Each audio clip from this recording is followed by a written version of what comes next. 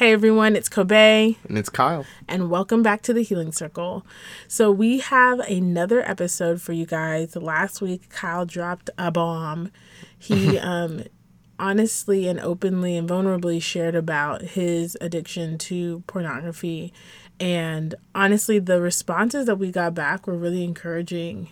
I think sometimes when you're sitting in your little studio, aka closet, recording while Very professional closet. Yes, recording while you pray that your toddler doesn't hop out of their big boy bed, it can feel like, dang, we're really about to put, this information out on the interwebs, the unforgiving interwebs of all on Front places. Street. Yeah, but it's just a reminder that there is power in us being vulnerable and power in us boasting in our weakness. And so again, I'm very proud of you for that. Honestly, I think there are a lot more conversations about people who struggle with sex addiction, addiction to pornography, addiction to masturbation, any of that, then there are resources for people who are partnered with them, people who are dating them, people who are engaged to them, people who are married to them. Yeah. It makes me think about Transformation Church. I haven't listened fully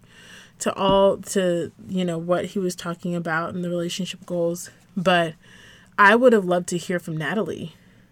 What's it like being married to a decade of someone who, struggles with that type of addiction?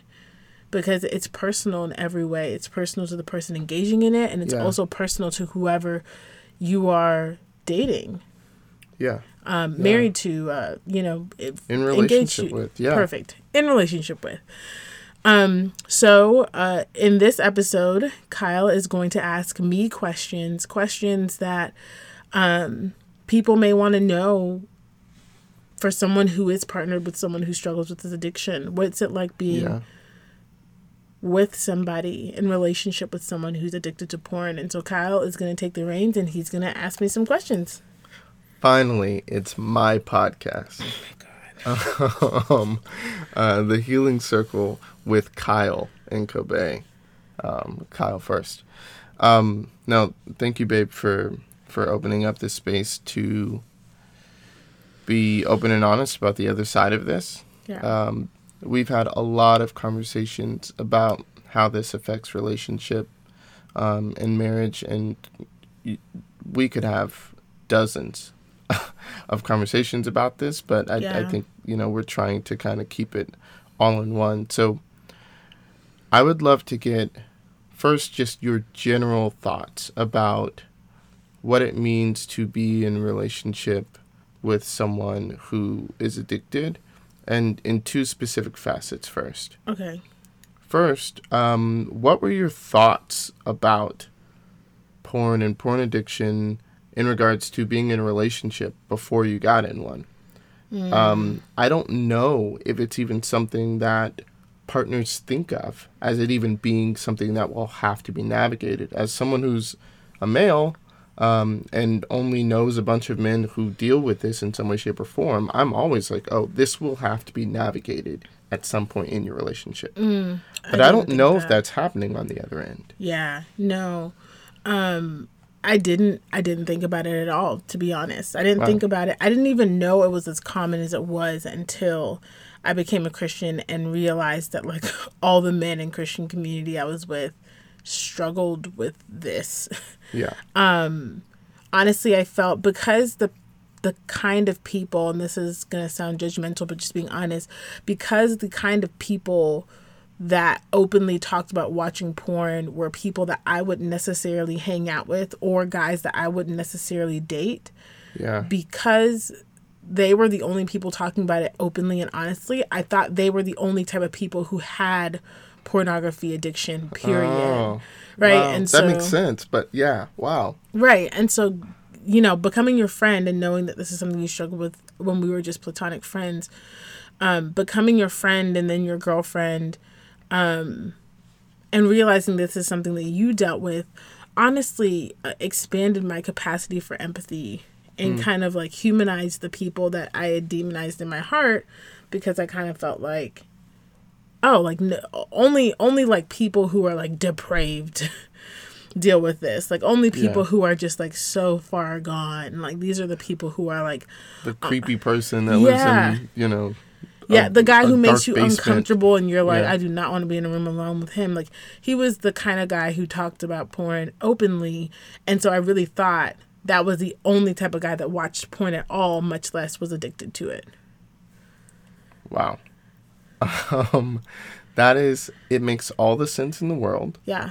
But just goes to show that very often the only reason that it comes up in, say, like Christian communities is because in Christian community, it's talked about as something that is not normal Yeah. and not healthy. Yeah. Outside of that, it's just kind of like it is normal. Yeah. And it's just expression, you know, and it's kind of given this very neutral tone to it. Yeah. And Yeah, go ahead. it makes me think about when I showed you. So I, because I'm very pregnant right now, I'm in a mommy forum, mommy to be forum for what not to expect. And there are thousands of women who on this forum, obviously I don't know them personally, don't know their names, so all of this is confidential, but thousands of them who have been posting like, hey, I caught my husband watching porn. Hey, I caught my husband masturbating in the shower. Hey, I caught blah, blah, blah. Right? And for many of them, it was like, and I didn't even know this is something my husband was interested in. You know, and the kind of porn that I caught him watching would shock you, you know, like, Yeah. and it's kind of like them realizing, because again, I think this is why the conversation we're having today is important. For them, it was personal. It was like, that girl you're getting off on looks nothing like me. You know, that woman that turns you on, that woman that you really want to be looking at when I'm absent looks like, resembles me in no way. Yeah. You know, and so it's a bunch of women all in our 7th or 8th month of pregnancy, very large, very much so looking unlike what feels like ourselves, you Yeah. know? And it's just like this really big community of women who are just like, I'm heartbroken. Does my husband even want me? I'm having a child with this person, and they're like watching other people, and, you know, so just made me think about that. Yeah, well, no, I think that's a good next place to go, because when I speak to people about this, especially those who are kind of entering into this whole new world of something that has to be directly approached, as far as like getting healthy. Yeah. I speak to men who I have to kind of help navigate almost bitterness towards the person opposite them in their relationship. Bitterness in the sense of they don't understand how difficult it is to be alive in this in the current climate of how, like, it's almost like I've heard someone term it this way. It's like, oh, it's like you're hungry and you're walking down one of those streets where there's nothing but food vendors, and people don't understand why you would go and buy a kebab. It's like, well, no, like I'm hungry. I can smell the food. I can see it. It looks good. Like, why wouldn't I? This sense of like, oh, it's so normal and understandable that a guy might see something and find himself in this situation. And because so many men have that same perspective, where no one had to, for the most part, no one had to tell them that they were attracted to whatever they saw. They felt it, and they moved forward. And I'm not saying that women aren't attracted by what they see, but clearly there is something different, right? Because while there are women who struggle with this issue as well, even the ones that I've spoken to would say that it happens for different reasons, that the genesis is a little different. It doesn't necessarily sound the way that many of the guys do. And so humanize your perspective for maybe the person who doesn't see something wrong with this, who like knows that it's not maybe optimal, but doesn't understand what's actually happening for you emotionally and personally, and the pain that it can bring up. Like, help it make sense to someone who hasn't ever had that conversation before. Yeah, I wouldn't, and I struggle with making like parallel examples because I feel like I just don't understand in this way fully the male perspective enough to make a like the perfect parallel. It would be like, but like it honestly for men it would be like your wife sleeping with another man and being like, man, I just can't help it, I'm really sorry, and then like you being like, this absolutely shatters my heart. Why would you give yourself in any capacity to another person in a way that particularly means something to me? Yeah. And then just kind of being like, well, I can't help it. Right? Like, it's really hard to not have sex with other men, but I expect you to be fully faithful to me as I have sex with other men. I need you to be fully faithful to me, and I need you to be kind to me. Yeah. And I need you to continue to give your body to me, knowing that I'm giving it to someone else. Yeah. And I need you to hold this secret, even though it burdens you emotionally, physically, spiritually, mentally. And I need you to make sure that I'm getting exactly what I want, right? But it's almost like, just thinking of a male parallel, it's like giving your spouse permission to go sleep with whoever they want, and then being told, be kind about it.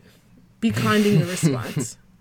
You know, hold them and hug them and tell them that they're loved and they're seen as they go out and do something that hurts you in a way that is so personal, you know? Yeah. And it's like, if I'm just being candid as a person, not as a therapist, if addiction to pornography, masturbation, sex was something that was more female heavy, I don't think there would be this much charity towards it. If it was like, man, women, I mean, like, you think about how the same men who wanted to degrade women for WAP are the same men who are addicted to porn. Mm-hmm. You know, like, literally just talking about consensual sex, not saying that I think this is great or whatever, but literally a woman talking about consensual sex with a partner elicits that response from a man. Yeah. Now imagine if she was actually going out and doing that with somebody else. Yeah. And you were told to maintain fidelity. You can, like, in the midst of all of this, you cannot find solace in sharing this information with your friendships. You cannot, share this with your family. You cannot share this with anyone. You have to carry this burden alone, and you have to make sure that you carry yourself in a demeanor that does not look like you're hurting, even though you're crushed. Yeah, you have to promote grace in a really sacrificial way. That's a lot, like that is actually divine. You know? It really does feel like the definition of like dying to yourself. And then on top of that, being told, expect that this may never go away. Yeah. I don't know a single man who would stay married to a woman, and this is not like me attacking anyone, but just being honest. I don't know a single man who would stay married to a woman that they would let cheat on them sexually for decades. Mm-hmm. And knowing that they're going to do it. Just saying, like, you know what? It is what it is. I love them anyways. And then also continue to give themselves physically to that. Yeah. I don't know any man. And so I think that it's hard for women, because I think there's this very heavy, silent burden that a lot of us are carrying on behalf of our spouses, that the world just kind of says, well, because he's a man. Like, kind of what you said. Mm-hmm. Like, you don't understand how hard it is being a man. Like, this is so difficult. I'm doing the best I can. You should be happy that I'm doing it this many times and not this many times. Mm-hmm. You should be happy it's just porn and not actually cheating. Yeah. You know? Like, physical interaction. And it's like, okay. But if this was your wife doing this to you, would this be the same conversation? Yeah. And so to even go a little deeper into that, one of the things that I think happens very often in this conversation between folks in a relationship is there is a fundamental lack of communication. Not even lack of communication. There's fundamental miscommunication. There are ideas being exchanged. We're talking about emotional currency, talking about language, talking about actually communicating what is felt rather than what is just being said. That happens really often. It leaves people thinking that they've communicated something to someone else who is not actually picking it up. So one of the things that I think you really dug into in our relationship that at least helped me understand more of your pain, because I can understand on the surface, like, obviously this is wrong, right? Whatever, that's clear. But I think there were ways that I could only view its wrongness through my own prism. It was just wrong because it's something I'm not supposed to do. It's just wrong because, like, it shows a lack of character or weakness or whatever. It was actually very me focused in the way that I thought about it as wrong. Yeah. And then obviously wrong because it hurts you, but there was a way that I couldn't empathize with even your pain, because I did not feel like you even understood what went into that decision. And that is common. That's not right, but that's like really common. Yeah. One of the things that you were bringing up was just this reality that you specifically, but also women as a majority, love differently, from a different direction. I.e., it starts with an emotional attachment that tends to develop and inform a physical desire. Yeah. And that's not for, all women. I want to make sure not to throw all women in a little box. It's not for all women. But for me, I mean, that's what... like, Kyle always makes this joke about how, like, he's like, dang, women will just marry anybody. Like, you just throw enough money on their face and they'll marry him. And it's like, yeah, because I think for many women, and I'll speak for myself, safety means more than anything. Mm-hmm. Because many of us know the really good-looking F-boy who ruins lives. And it's like, your looks are not worth the price of my emotional and physical well-being. So I would much rather be with someone who has a good heart, someone who has a pure soul, someone who is honest and forthcoming and kind and gentle, than someone who looks good and then makes me feel like I don't deserve to breathe air on this earth, right? Yeah. But I don't always feel like men feel the same way. I feel like men, if you gave them a realistic enough robot, if you gave them an ex machina, they'd be straight. Well, I think that is part of what happens here, because there's an implication in your mind.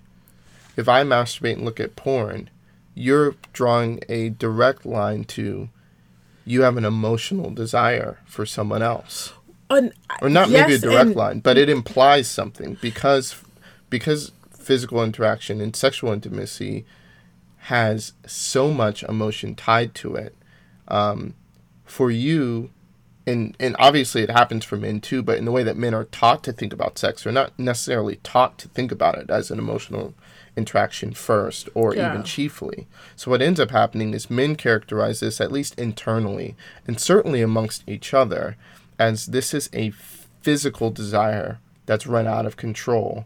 My emotion is still for my wife or my partner or whomever, and that there's this like dichotomy where it's talked about as if the two can be separated in a way that it's not tainted. Yeah. But for you, one, that's not even your framework in regards to intimacy. No. And so there's like a baseline implication that there's a lot more of an emotional betrayal happening in your head that I think very often is not expressed well or communicated between both sides. So but I also think that more about that. I also think that there's an emotional betrayal happening on the man's side, and they may just not be aware of it. Because if it's completely... I agree wholeheartedly. Like if it's completely physiological, then why can you get turned on looking at one person and not be turned on when you look at your wife? Yeah. Right? Because there are many men who struggle with that, right? But in regards to what is actually communicated when these things come up... So are you asking me what did I feel? Yeah. What did I feel... What did I think that the addiction was communicating relationally? Yeah, emotionally. Yeah. Today's episode is brought to you by Bella Noir. Bella Noir is a Houston-based natural skin and body care line specifically formulated for women of color and darker skin tones, so you know I'm here for it. The founders of Bella Noir believe that what is created by God has unique ability to transform and heal the human body. Their products encapsulate the feeling of a luxury to help you embrace physical and spiritual healing. With products like seaweed salt and eucalyptus oil body polish, or activated charcoal and tea tree oil soap, you'll love taking care of your temple. Our listeners get a special 25% off discount on their products for 1 week after this episode airs. Use the code HealingCircle25 to get your discount. That's HealingCircle25 to get your discount. Grab your skincare today. Now back to our episode. Yeah, I think that definitely the emotional betrayal was there. Yeah, but not. I don't think it was necessarily like, oh my gosh, he loves this girl on the screen that he's watching. It was more of, I think that, if I'm being honest, it opened my eyes to how much, even in the church, the humanity of women was devalued. Because it was like, man, you tell a man to be loyal to his job, he'll be loyal. Yeah. You tell a man to be loyal to his barber, I'm like, he ain't saying that he will go around looking. He will go around looking scruffy, okay? Push you back to last week, and you'll stick with him. And you'll go back. Yes. Yeah. And there's just kind of like, nah, man, I just can't do that. But, like, it was just weird that, like, the places that I saw men demonstrate the least excellence and the most lax behavior was always in their relationship with women. Always. Like, you'll be excellent at work, excellent in ministry, excellent in every single thing. But, like, the one place where it was okay for you to not be excellent, and that might be a safety thing. It might be like, oh, this is my place to unwind or whatever. But also it kind of felt like this is my place to dump. Like, the one place, not just our relationship, though that was true in the very beginning, but, like, the one place that men, like, never had to almost... Even with, I'm trying to find the right words, even with other men, it was like the one place other men would say that another man needed the most grace and excellence was with a relationship with a woman. And it was like, that was also simultaneously the one place that women got the least grace and excellence. You need to look good. You need to snap back after a pregnancy. You need to make sure you're having sex with him this many times. You need to make sure you're never turning him down. You need to make sure you have a clean house. You need to make sure that you look good. You need to make sure you don't embarrass him. And I think for me, that was, in our relationship, that was where, like, the tension was for me. Was like, I married into this family that was very well known, where we were very well respected. And it was like I was put under a magnifying glass. And I was like, you're a part of this family now. You need to A, B, C, D, E, F, G. You need to A, B, C, D, E, F, G. You need to get this together. You need to blah, blah, blah. I don't know about wearing that dress, Kobe. It's a little bit tight. You're going to be sitting close to the front row. You need to, but, like, nobody was scrutinizing you. And yet you were the one struggling with all the things that they were trying to monitor on me. Does that make sense? Yeah. And so it was, I think for me, emotionally, what hurt the most was the lack of loyalty. It felt like, it sounds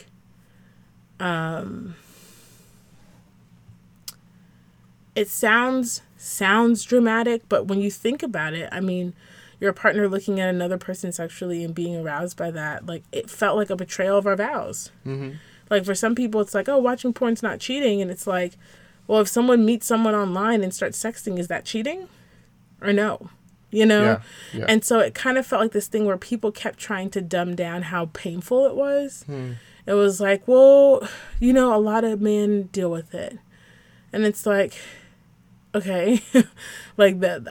I'm sorry, that's the reality. That doesn't change the fact that every single time it felt like, like you come home and caught me in bed with someone else. Yep. Yeah. Yep.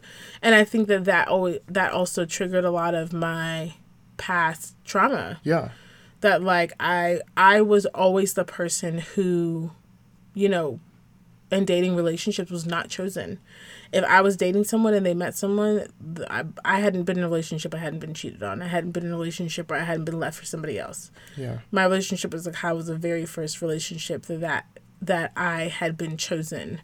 And then it felt like I was just reliving that, oh, I'm not actually chosen. This is just the best God has for me right now. You know, like, the best God has for me is someone who's willing to commit to being with me forever, but still not choose me. Yeah. And I think it's important to acknowledge that this is an issue that is so warped because culture has given so much ground.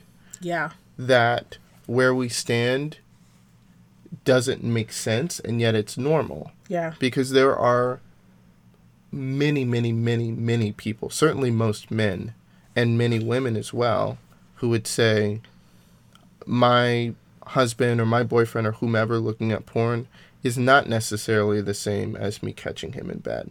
Now, obviously, there are some differences. Yeah. But logically, based off of like what is being lost and what is being given up and what is being sacrificed, it's really hard to make the claim that they're not very different. You know, like it really is essentially the same thing. There are logistic realities that are different, and there are also cultural realities and what men and women, like how they engage in relationships, because there is the idea, at least amongst men, that you can have a physical interaction that doesn't really touch your emotions, which is foolish, but is common. And so that's part of where that comes from. And I also think that the word porn covers it up. You know what I mean? Like, I was talking to a friend about this. I was like, if we said my husband is addicted to going to watch other women who want to please other men sexually, and he likes to go watch them and masturbate to them and then come home and hang out with me, like, we would be like, that's some wild stuff. That we would be like, that's crazy. Yeah. Like, you're telling me that there's a place where, like, you know, a woman purposely wants to turn on some guys and they can pay to come in and you know, masturbate and then leave and then go to church, you know, then leave and then come back and then ask for sex from their wives, or leave and come back and play with their kids. You know, like, if we actually took the digital element out of pornography, we would be appalled. We would be much more shocked, you know. But I think that sometimes it's just kind of like, it's almost like we don't want to explicitly talk about what it actually is. Yeah. You know, it's like, we don't want to talk about explicitly what it is, because there's so many things. Like, if someone struggles with this or with that, we'd be like, they're not fit to lead, they need to be sat down.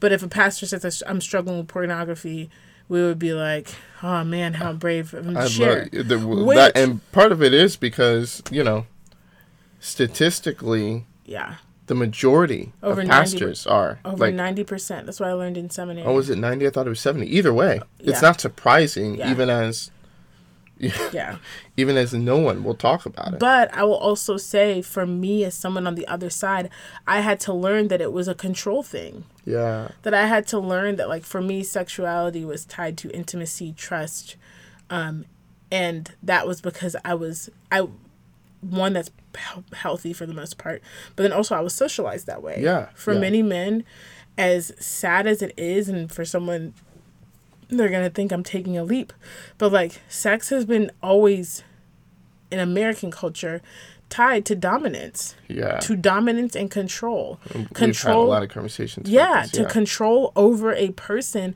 That's why statistically you can look at men who rape other men in jail who are not physiologically attracted to men, and you ask them, what made you want to rape this man knowing you're not attracted to men? And what aroused them was power and control. Right? Yeah, and it filters into, I didn't recognize this until Kobe and I started having these conversations, but it even filters into the way that men joke with each other or like try to establish dominance in social settings. Like when men are like going at each other or roasting each other, it almost always turns into some sort of sexual pejorative. It'll be like, hey, you know what, man? F you. You can S my D. And I'm like, Kyle, like, can you explain to me that, like, why when guys are joking, when they want to degrade someone, the first thing that they do is bring in or bring up a sexual favor? Like, it's some type of sexual element? And it's this socialized norm where to be submissive in some sort of sexual act is to be weak, which one informs the way that men are thinking about women, period. Yep. When very often those acts are perpetrated by women. So like that's not great. Yep. But two, that that exactly what you're saying is right, that there is a whole sub layer, or maybe it's on top, maybe not even on bottom, but there's a layer of sexual reality for at least American men that is purely about dominance, purely about, and again, conquering. Control. Yep. Control, conquering. And so, like, having to learn, like, that what may turn on someone who is addicted to porn, you know, like yourself, it may not be like, oh, I'm even, like, specifically attracted to this person or that person. Mm-hmm. It was more of, I can control the situation. Yep. I can control the narrative of my life in this way. Yep. In this setting, I don't have to be anything other than what I want to be. In this setting, I get to be exactly who I want to be, right? And so, like, for me, also another thing that, you know, this brought up for me was it questioned what sex meant in our marriage. Yeah, I was going to get to that. I'm glad if this was something that satisfied, you know, your hunger for control, if this was something that was just purely physical, well, then that meant that we're not on the same page in our sexual life. And that means I'm giving you something that you're not giving me in sex.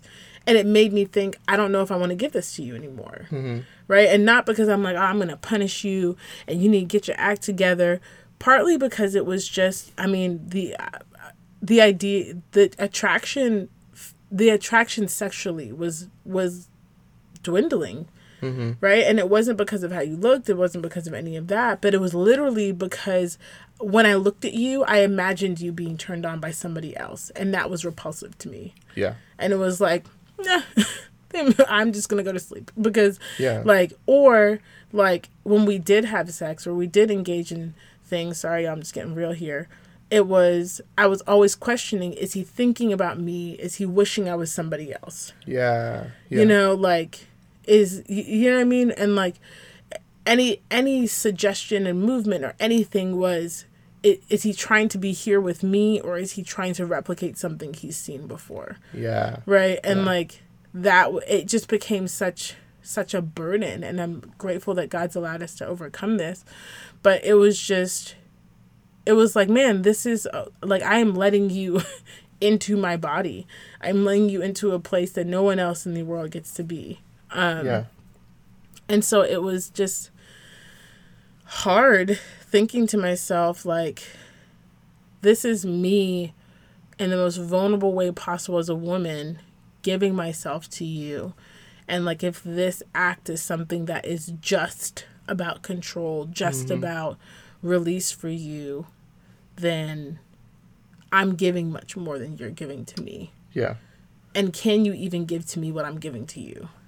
Yeah, yeah. And I think another thing to maybe just to speak about is there is a norm, again, socialized, this culture around sex that sort of says men need sex a certain amount of times. And if you don't give it to them, well, then you're just asking for trouble.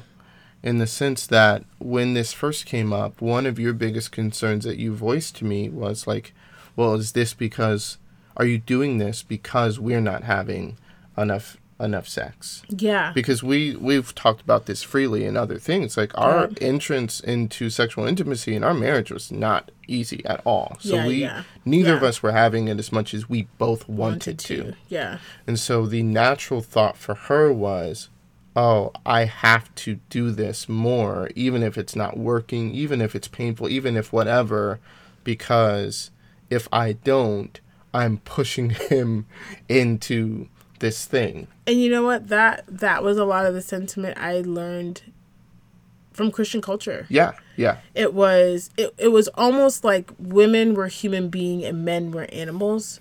And so there was a lack of accountability that we should ever ascribe to men. Yeah. You know, that like no matter how hard it got as a woman, you need to stick it out. If it gets to level 4 out of 6 for a man, you just need to let it go because he's a man. What do you expect from him? Mm-hmm. You know, like, even I've talked to you about how I get so angry at the sermons where it's like, if your man's not showing up and being there for the kids and coming to church with you, maybe you need to ask yourself, how are you talking to him? I'm like, what? Mm-hmm.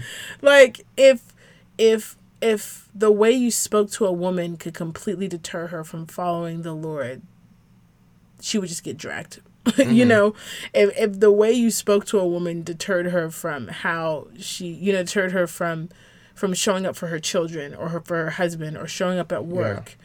Like, if a woman had license, rather, a woman would never have license to drop all the responsibilities of her life because someone talked to her in a way that made her feel degrading. Yeah. We hear that all the time. Yeah. You know, yeah. and so, yeah, like, you know, like I remember sharing with you, Kyle, I'd shared with an older person. And this is, again, we're sharing from this podcast from our personal perspectives. And so this is less of my therapist hat and more of just me, Kobe, as a person. But a reminder that just because someone's older than you does not mean that they have wisdom. But yeah, or to be careful that you know where their wisdom stops and starts. Because yeah. they probably got something good to say about something. Yeah. But maybe not about everything. Yeah. Yeah. And just because someone's older than you and inquires about your marriage doesn't mean that you have to share it with them. Mm-hmm. You know, share with who God leads you to. But, you know, I think we've been married for maybe 3 months. And, like, we had kind of gotten in not a public spat, but, like, there were people over at our house and I, like, kind of was like, oh, what are you thinking? Blah, blah, blah, you know.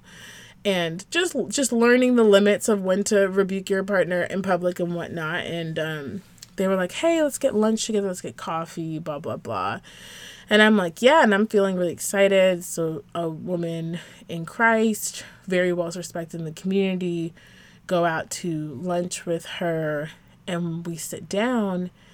And one of the first things she says is like, you know, Kobe, you really need to get it together. And I was like, what? Keep in mind, the thing that I, like, you know, mildly flipped on Kyle for was very valid at the time. And so I'm just kind of like, wait, what do you mean I need to get it together? And she's like, well, you know, there are several women who would kill to marry your husband and several women who would kill to be a part of that family. And if you're not careful, you're going to give another woman license to do that. And it was like she was saying that I had the power within myself. Like, almost like Kyle had no loyalty, no attraction, no obligation to me. Yeah, like you had no responsibility, and not even the situation, but in our marriage. Mm-hmm. It was like, if you don't get it together, your husband will leave you for somebody else. Because this underlying sentiment beneath that was, you're lucky to have him. Yeah. You're lucky, Kobe. Like, and like I told you, when we got married, our traditional wedding, you know, one of my aunts came up and was like, wow, I never would have thought you would have ended up with someone like him. He's such a great guy. You know, like, you're very lucky. And it was like, yeah, he's very lucky too, you know? Yeah. And I think there was this sense of embitterment that just settled into my everlasting soul as everyone in the world tried to tell me how lucky I was. Mm-hmm. You know, you're so lucky, you're so lucky, you're so lucky, you're so lucky. And I am and was so lucky, right? Mm-hmm. But it was the fact that they were saying that without knowing the burdens I was carrying. Yeah. It wasn't that they were saying I was lucky, because I truly did and do believe that I'm lucky to be with a man like Kyle and to be with Kyle specifically. But it was the fact that they were saying it, one, as if he wasn't lucky to be with me, and then also as if I was not carrying this soul-crushing burden of his addiction every single day. It's like when white people try to tell you how wonderful it must be to be black. Oh, my God. It is. Don't get me wrong. Yeah. I would not like to be different. I love being black. Yeah. But you don't get to tell me it's great being black. Because you have no context. You don't know what it's like when it's not great to be black, right? In the same way. Yeah. It's a perfect analogy. You know, one of the things that was almost shocking was how much unlearning I had to do of that social construct of, one, you're owed sex, So if you're not getting it, you masturbating is like, of you course have you license. have, you almost have to. Like, why? You find you're in this situation because of something you're not getting, not because of something you have not, done in your own heart, right? Yeah. And two, the idea that, like I brought this up with a trusted leader who, again, older, wise, and the first thing they asked was, well, how often are you and your spouse being intimate? And I had to rebuke them and say, hey, whether we've been intimate once in the last year or 1,000 times, it's on me. Yeah.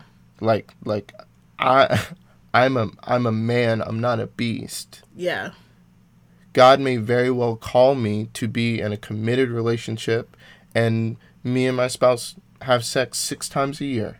Yeah. My marriage is not about me getting sex. Yeah. God did not promise me my marriage Yeah. in this relationship for me to have sex. That sentiment, it just blows. And like that, I think that's something that I love about you is that you're accountable to God. Right. And because a lot of people would have just been like, oh, well, this older guy who loves the Lord said that this could really be contributing to it. Mm-hmm. Right. And like it might, like, I'm not going to lie and say like it matters. It has sure. No bearing on it at all. No, I'm not going to say that at all. But like, in what world could a woman go get a sugar daddy and the first question be, well, how often is your husband buying you what you want? Yeah. Yes, like, in what world would that be the first question they ask and be like, well, you know what? You just need to make more money and you just need to buy her, more things. And maybe she won't be out here responding to these, Instagram DM sugar daddies, And it is, I think what was particularly hard about our situation was, like you said, it wasn't, when it comes to the intimacy we were having, it was just illness. You know what I mean? Like it wasn't like, it was not fun for anybody. Yeah, I mean, like, it was much more fun for me than for her. You guys can like, but not go back and listen to some of our podcasts, but I bled for 40 something days after starting on our wedding day. Our ceremony started at 5, and I got my period at 3.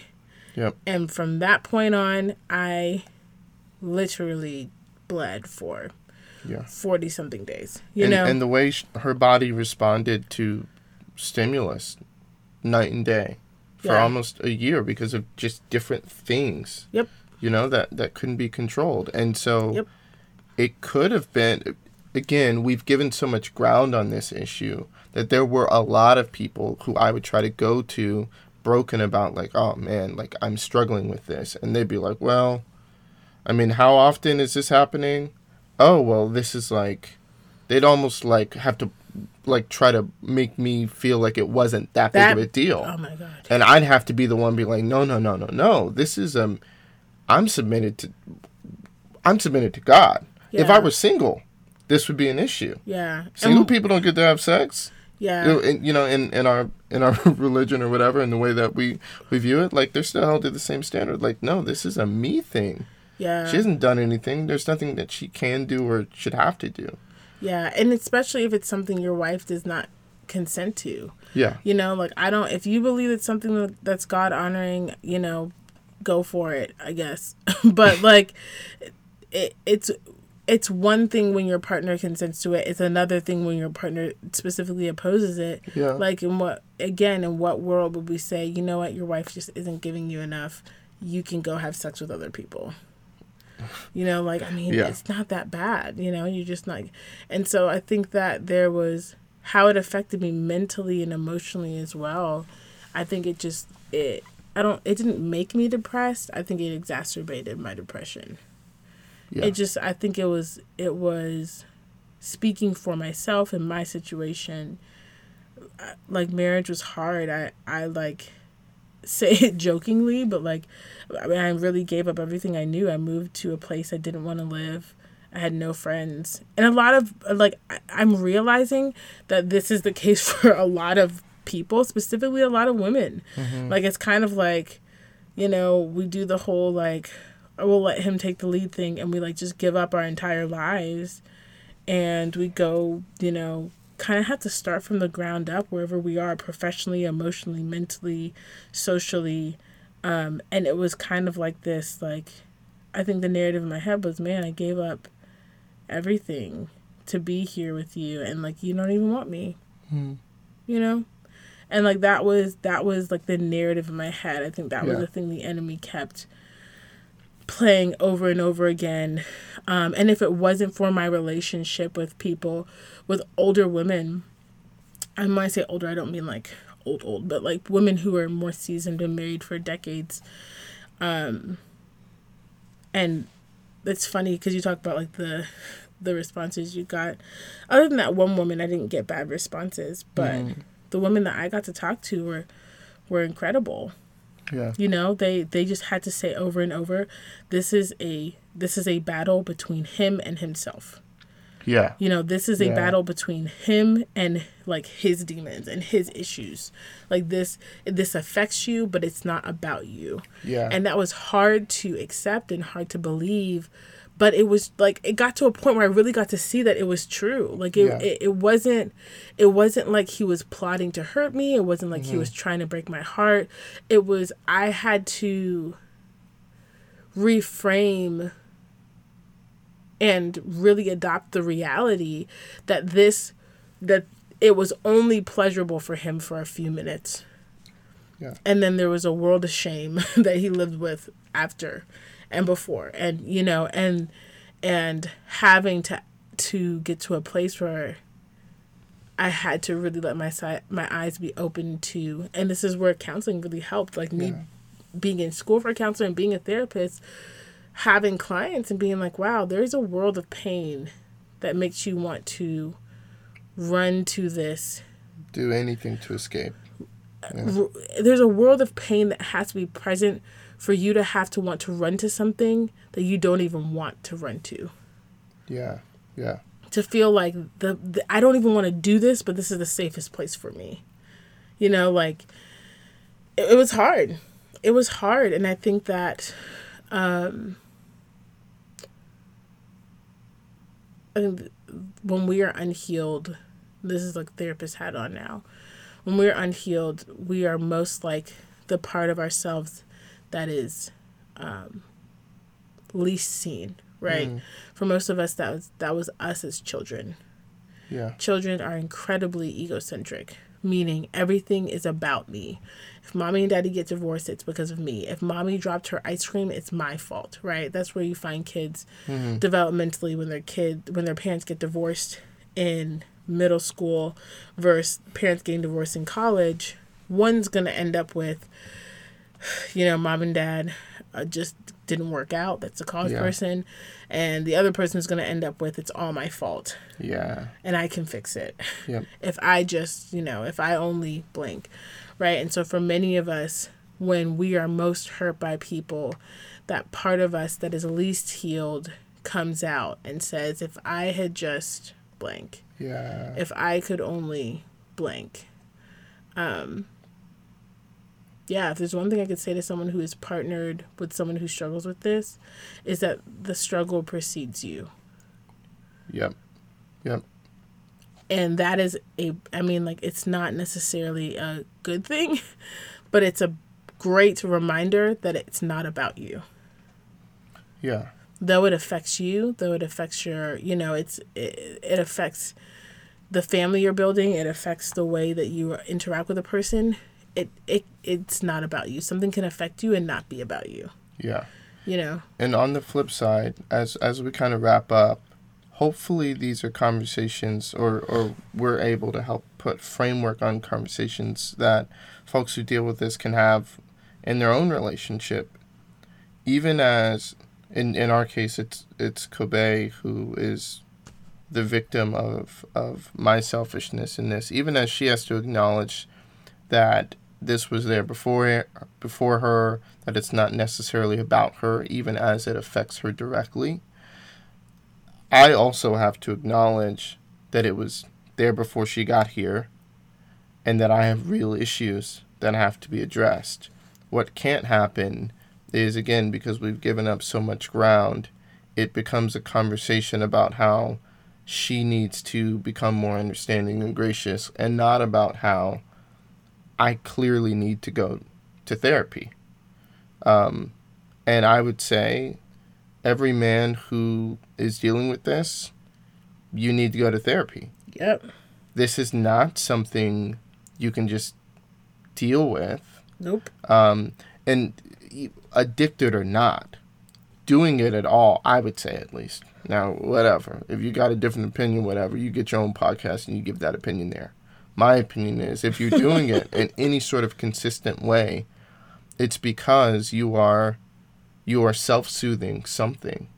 And likely you don't even know what it is. And it makes it really, really, really difficult for the person in your life to empathize and show grace for you when neither of you even know what's wrong. Yep. It made it a heck of a lot easier if I say, Kobe, this isn't about you, even as I know it's tearing you up. If she also has evidence of like, well, he's saying it's not about me. And also I did come home and he was having that panic attack. And that wasn't about me either. And he did go to therapy and he is bringing all this stuff up. And he really does.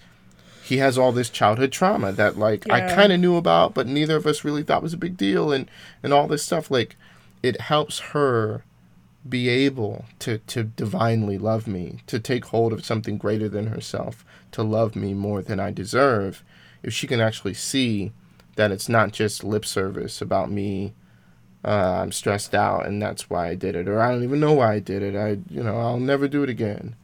It has to be, this conversation has to be coupled with more emotional literacy about what is being self-soothed.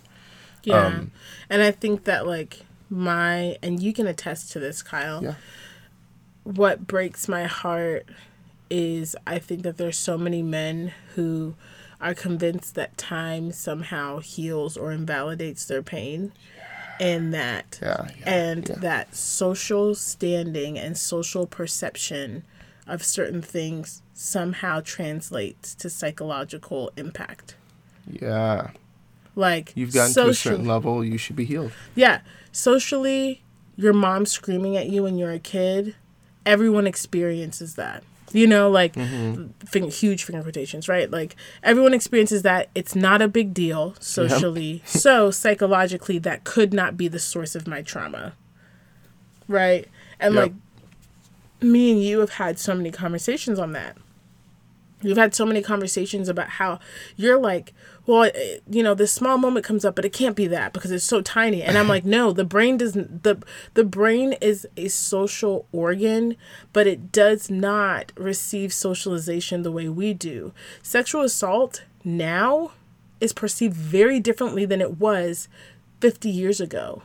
There are women 50 years ago who are having the psychological, impact of sexual assault congruent with the woman of this age who never had the space to allow it to be that impactful to them psychologically because of how other people viewed it socially. Socially, it's not a big deal. It's not a big deal if your husband backhands you. It's in movies, It's funny. It's ha ha ha, And they may have had anxiety or PTSD, but because socially back then it wasn't a big deal, they may have felt shame. Right? Yeah. They may have felt shame saying that really hurt me, or I have nightmares about this, or this really scarred me. And when I think about addiction to porn, it's so hard. It really breaks my heart. It's so hard to honestly have full faith that there are men who will get to experience full freedom in this. Yeah. Because so many men base what should affect you and what should not affect you based on what other people think is impactful or not impactful. Right? That's why I hate those Instagram posts that are like, stop letting people control your life. Like, if they're not paying rent, they can't be in your head. That's not how our brain works. Like, I'm not sure if you guys took Psychology 101, but that's literally not how a brain works, right? Like, you don't need anyone. You just gotta be with yourself. No, actually, the brain literally physiologically withers in isolation. You do need people. Saying it is what it is not the panacea to all your pain. If I just say it is what it is enough, I'll be fine. Like, no. And it's like, but like, that was a long time ago. Me and my dad, like, I don't talk to my dad anymore. And it's like, yes, you are responding socially to that, but emotionally and physiologically, when we look at the neurological transmitters that were created by those traumatic situations, you now have issues trusting anyone, and that issue you have trusting anyone rooted in your relationship with your dad is why you can't get turned on with your wife, but you can get turned on with someone on the screen, because you don't have to rely on the vulnerability of someone else's response. Yep. You know, like, and like having to like go into that and like it, I just pray that people, that the church, that men, that women, that everybody really, now I'm thinking about it, really gets to experience healing in a way that is honest. Yeah. Like healing in a way that says, this hurt my feelings. Yep. This pains me. And not just bringing up the things that pain you that are echoed by the other people around you. Because I promise you, if you bring up the thing that you feel like is embarrassing or the thing that you feel like is too small, that other people will be able to echo that sentiment. It's almost like everyone's trying to hide the things that really hurt them by only bringing up the things that they think other people think it's okay for them to be hurt by. Yep. You know? Yeah. Yeah. Well, babe, thank you for your insight and your vulnerability. Thank you.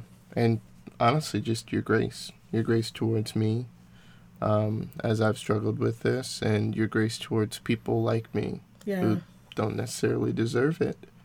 But you see more than what the rest of us see. So for those of you having these conversations at home, please don't feel like you have to be understanding and gracious, but know that it's appreciated. Yeah, I'm gonna jump in really quickly. This is the Jesus soapbox. Mm-hmm. If it was not for... Don't say if it wasn't for the Lord on my side. You know I will shout in this closet right now. I'm not going to say that. Honestly, if it was not for Kyle's addiction, I don't think I could fully understand the breadth of the gospel. Mm. I don't think I would understand what it would mean to forgive 70 times 7. Yeah. I don't think I would understand what it means to pick up my cross daily. I don't think I would understand what it means to give grace that has been given to me, right? Yeah. Because in the moments where I'm like, God, what the heck is going on? Like, God has shown me the places in my own heart, in my own life, where I have been just as addicted to control, but in a way that doesn't affect you the same way. You know what I mean? Like, in a way, like, that God has shown me the ways that I have grieved him and the way that I've been grieved by your stuff. Yeah. You know? And, like, I don't have... there are great therapists out there for this, by the way. But I will say, personally, me, Kobe, I don't have a clear reference of what it means to support a partner through this outside of my faith. Bro. Outside of the idea that this is being offered to me, outside of the idea that when I kick and scream and mess up, that God is giving me undeserving grace, that he is offering me mercy as far as my eye can see, that he is giving to me all of what I do not deserve. When the world says God is mad at me, I've found that God is always most excited to embrace me in my brokenness. Like, that is what has fueled my ability to say, I am determined to commit to Kyle in the way God is committed to me and my own brokenness. Yeah. So, just thought I'd throw that out there. No, I think that's so important because I don't want to have this conversation as if it is something that can just be managed. I don't think it's possible. I think it requires some divinity. I could not... I would have killed myself by now. The shame that I feel and have felt is... I tried to kill myself earlier in life having felt less shame, right? Like, so the only reason I haven't is because of this unmerited favor. This grace that says, no, there's more to you than what meets the eye, even your eyes. And you're not qualified to see what's there, but I am. Yeah. And you know what? You know the value of... How do you know the value of something? You look at what people pay for it. Yeah. Well, you say you're not worth anything, but I gave up my son. Yeah. So you must be worth a heck of a lot more than you know. Let's stick around until you see what I'm seeing, right? Yeah. Like, that is not something, at least, I don't know where you get that in the world. Yeah. I hope you find it, because I want Yeah. you here, but this is not a conversation or an issue for the faint of heart, and it's not something you can do alone, and it's not something you can do in your own strength. I would say that you need you need Jesus for that, but Yeah. regardless of however you address it, we want to be really clear that it's a fight, and it's a long one, Yeah. and And it's one you don't have to do alone. yeah, and it's worth it, but Yeah. it's not easy. So Yeah. yeah. Well, we really appreciate you guys for joining us in this episode. It's a bit longer than we normally like, but it's a complex conversation, and we want to have it to its fullness. So thank you so much. Shout out to the Inner Circle. Yes. You guys are great. Yes. We love you. We know that your credit score has gone up. We know that your skin is right. We know your Edges scalp grew is back. your scalp is clean and moisturized. We get it. And if you want all those things in your life, join the Inner Circle. $10 a month. Yeah. And we talk about things like this and other things more in depth. This is the filtered version Yeah. of these conversations, but to really get into know a little bit more about what God is doing in our lives and how we're processing all this stuff, join the Inner Circle. Yeah. Beyond that, We love you guys. yeah, happy healing. Bye, you guys. Until the circle comes back around. Bye. Bye. Hey everyone, thank you so much for tuning in. It means the world to us. If you guys didn't know, we just reached the top 200 mental health podcasts in the US, and we want to keep pushing. So make sure to rate, review, and subscribe to the podcast and share it with a friend. Also, join our Patreon. It's $10 a month. You get mental health resources from a licensed trauma therapist. I mean, it's pretty amazing. It's an amazing family, so join the Inner Circle. Plus, we dropped our merch. It's been a crazy time, and the slogan, Protect Your Peace, has never meant more. So grab your t-shirt, hoodie, or crew neck when you get the chance, and we'll see you guys next time. Bye.